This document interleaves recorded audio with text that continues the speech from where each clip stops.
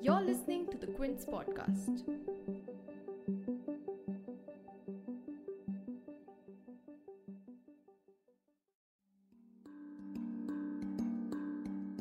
As India grapples with the possibility of a new wave due to the Omicron variant, the Centre on 25th December announced an expansion of the national vaccination drive. In a late-night address on Christmas, PM Modi announced that those aged between 15 to 18 years of age will now be eligible for vaccinations from 3rd January, and that a quote-unquote precautionary dose of a COVID-19 vaccine will also be administered to frontline workers and those 60 years and above with comorbidities starting on 10th January. Though the decision to expand the vaccination coverage has been widely welcomed, 4 critical questions regarding them have emerged. First, why call it a precautionary dose and not a booster dose? Does this signal that the third shot will be a Covishield or Covaxin dose? This also leads us to the second question. How effective is a third dose of the same vaccine? Third question. Given that Covaxin is the only vaccine in production to be cleared for inoculating those under 18, is it worrying that there is no publicly available data of the trials? And lastly, will the restriction on additional doses for those over the age of 60 cause problems? To discuss this, joining me today are Dr. Chandrakant Laharia, an epidemiologist and health systems expert, and Dr. Rakesh Mishra, former director for the Center for Cellular and Molecular Biology.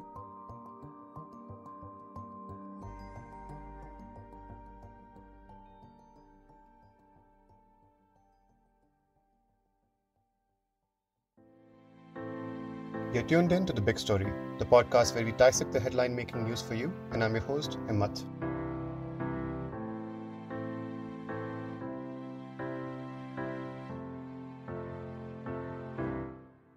In his address to the nation on Christmas, Prime Minister Narendra Modi did not use the expression quote-unquote booster and instead said that 3 priority groups, healthcare workers, frontline workers, and those above the age of 60 with comorbidities will get a quote-unquote precautionary dose. Now, worldwide, whenever the topic of booster doses comes in, it is described as an additional dose of a vaccine to strengthen the immune system. And this recent surge in countries administering booster doses is attributed to the Omicron variant, which is the most mutated and transmissive variant of coronavirus reported so far. But if the intention behind the center's precautionary doses and booster doses worldwide is the same, why not just term it as a booster dose? We took this question to Dr. Rakesh Mishra, who is the former director of the Center for Cellular and Molecular Biology. According to him, at the moment, it may be more strategically correct to call these additional doses as precautionary doses since there is no data available on the efficacy of a third dose. I think it's at the moment more reasonable to and strategically correct to call it a precautionary shot, because that's what rationale of the government is to take the decision to give the third dose of the vaccine to people. Booster is more specific, and for that you need more study on. So I think it's relatively more accurate to call it a precautionary shot. We also took this question to Dr. Chandrakant Laharia, an epidemiologist and health systems expert, who seconds Dr. Mishra's viewpoint and adds that another probable reason on why the center avoided terming these doses as boosters is given the lack of ideal booster shots in India like Pfizer and Moderna, and also the lack of data available on the need for booster doses in India. So why the third shot being given to a specific population subgroup in India is being called precautionary shot? The answer can be provided by government only. However, there are speculations and some informal understanding which say that as there was fairly decent clarity among us experts that there is not enough evidence to administer booster shot. And also there was clarity that if and when there is evidence to give booster shot, the third shot as booster should be given of a vaccine on a different platform than used for first 2 primary shots. Now, as there is limited evidence on a need for booster shot in India, and also the vaccines on a different platforms are not available as booster. So in that backdrop, it is very likely that government would use the same vaccine as third shot. And since it does not really fit well into the criteria of booster shot, it has been termed as a precaution shot. And the way I would interpret it, that it is a precaution shot that people might be at risk and to them some protection can be provided. But since we don't know a priori and there is no evidence or no way to know that whether it will actually provide protection and how much protection, a third shot of same vaccine will provide. I believe this had been designated as precaution or precautionary shot. Let's now tackle the second question. How effective is a third dose of the same vaccine? While there's no publicly available data on the efficacy of a third shot of Covaxin, there is a debate on the effectiveness of the third dose of Covishield. At one end, an Oxford study supports the use of Covishield as a third dose booster against Omicron, stating that neutralizing antibody levels seen after a third dose were higher compared to individuals who had been fully vaccinated with 2 doses and naturally recovered from a COVID-19 infection. However, in an earlier interview with the Quint, renowned virologist Dr. Shahid Jamil stated that given the vaccine platform on which Covishield is based on, it is not a suitable candidate as a booster dose since it may not give enough protection. You can find a link to that interview in our show notes. According to Dr. Laharia, there is not enough available real-world data on the effectiveness of providing a third dose of the same vaccine, especially when it comes to Covaxin and Covishield, and adds that given the platforms they are based on, they may only provide limited protection. So the first point to remember is that giving a third shot of any vaccine would result in increased level of antibody. So that is scientifically known. But we also need to remember that an increase in antibody does not automatically translate into effectiveness or better protection in the real world. So there are 2 studies which you have mentioned, that the Lancet study, COMCOV study, which examined that what happens if particular vaccines are given, and then they examined 7 different vaccines as a third shot. What they found that maximum neutralizing antibody or maximum antibodies are created if we give a booster shot of mRNA-based vaccine, and they were rated first of the highest in the 7 vaccines studied for booster shot. The Covishield or Oxford AstraZeneca vaccine, as it is known in India as Covishield, also resulted in increased antibody, but it was placed 6th out of the 7 vaccines, which in that order.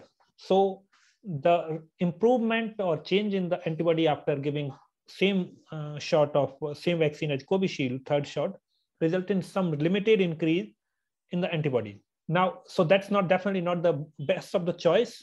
And we really do not know whether what increase in antibody will result in a booster. So most of the countries, what they have done, they are providing the booster shot on a completely different platforms, either mRNA-based vaccine, that's what most countries are doing, including UK, or subunit or protein-based platform, but no country is using the same vaccine as booster. We also need to remember that inactivated vaccine, Sinovac, made in China, there are studies available which say that giving a third shot of inactivated vaccine does not act as a booster at all. The same is, India has one inactivated vaccine, Covaxin. We really do not know what happens if we give a third shot of vaccine, or at least data is not available in public domain. So the booster there is a broad consensus should be given of a vaccine on different platforms. Now coming to the other study which was done in Scotland and Brazil, which showed that effectiveness declined over a period of time. That study is wrongly being quoted in media that it concluded that giving booster third shot will result in a boosting effect. That study did not study the impact of third shot. It merely said that 2 shots had resulted in decline in antibody and effectiveness over a period of time. And they proposed that giving a third shot will result in increased protection. So that's not a proof, but that comes with a recommendation or assumption that giving third shot will result in increased protection. So in short, there is not sufficient evidence to give evidence on giving a third shot of either of the 2 vaccines which are commonly being used in India, Covishield or Covaxin, and what will be the boosting effect or real life effectiveness of such shot in the country. Final point here is that we need to remember that while broadly biologically neutralizing antibody or the laboratory study are applicable for all the settings, but the real life effectiveness studies are dependent upon the context. So while neutralizing antibody study can be extrapolated for one, even if they're done in one setting, for other setting, because their laboratory study works on a different basic science, but a real life effectiveness works in different setting. So that's why it's important that India conduct those studies. India conduct effectiveness study of third shot within its own setting to get a better answer. Now coming to the third question, vaccinations for those aged 15 to 18 years of age. At present, there are 2 vaccines that have been cleared by the Health Ministry, Covaxin and Zydus Cadila. While the latter has not hit the market yet, the former was given emergency approval by the Drugs Controller General of India hours before PM Modi's address on Christmas. The vaccine manufacturer Bharat Biotech earlier in October this year submitted data on their vaccine trials in about 1,000 volunteers aged 2 to 18 years. However, this data, like the other clinical trial data, is also not publicly available. So, how worrying is the lack of publicly available data of Covaxin trials on children? If you're a parent listening in, how concerned should you be?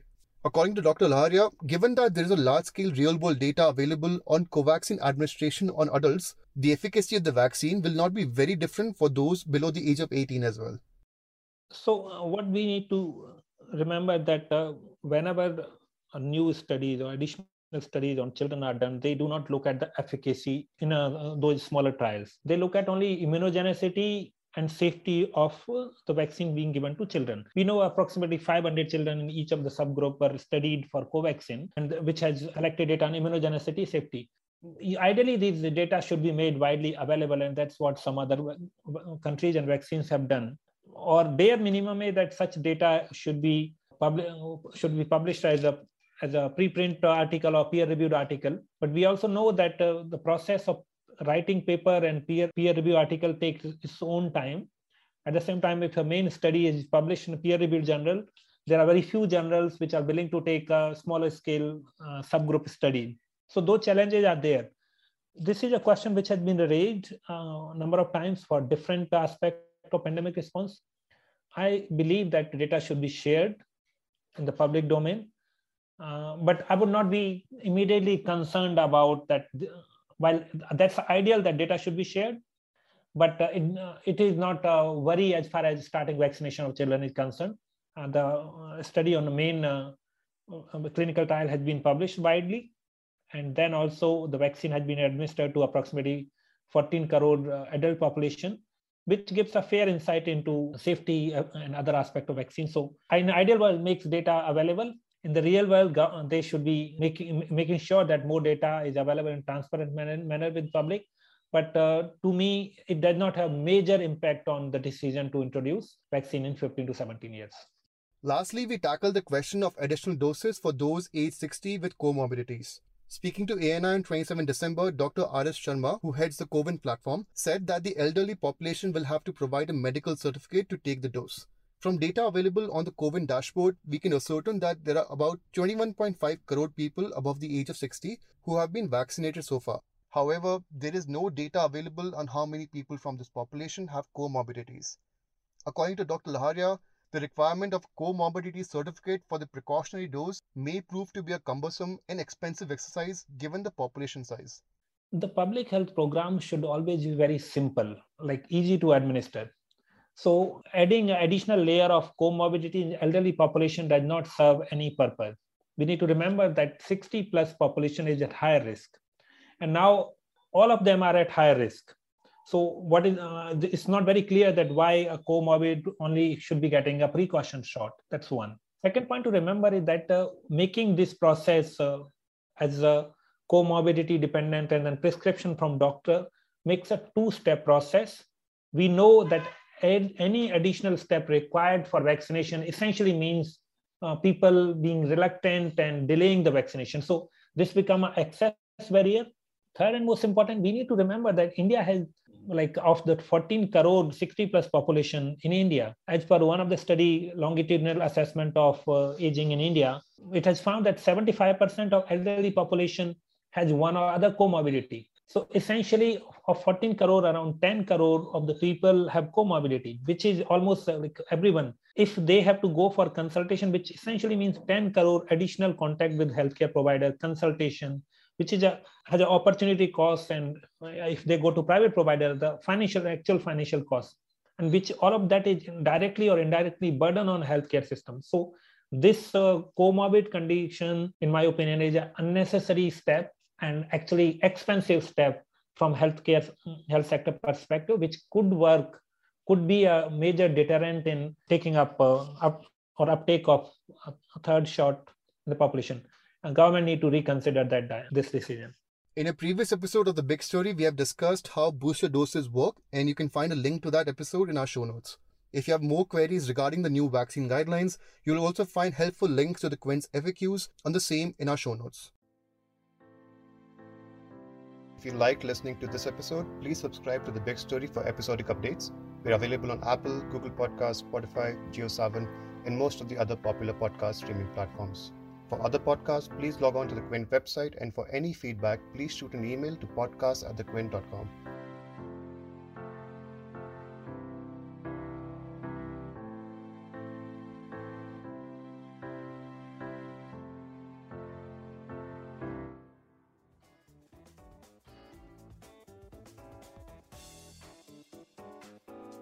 Thanks for listening. Log on to the Quint's website and check out our other podcasts.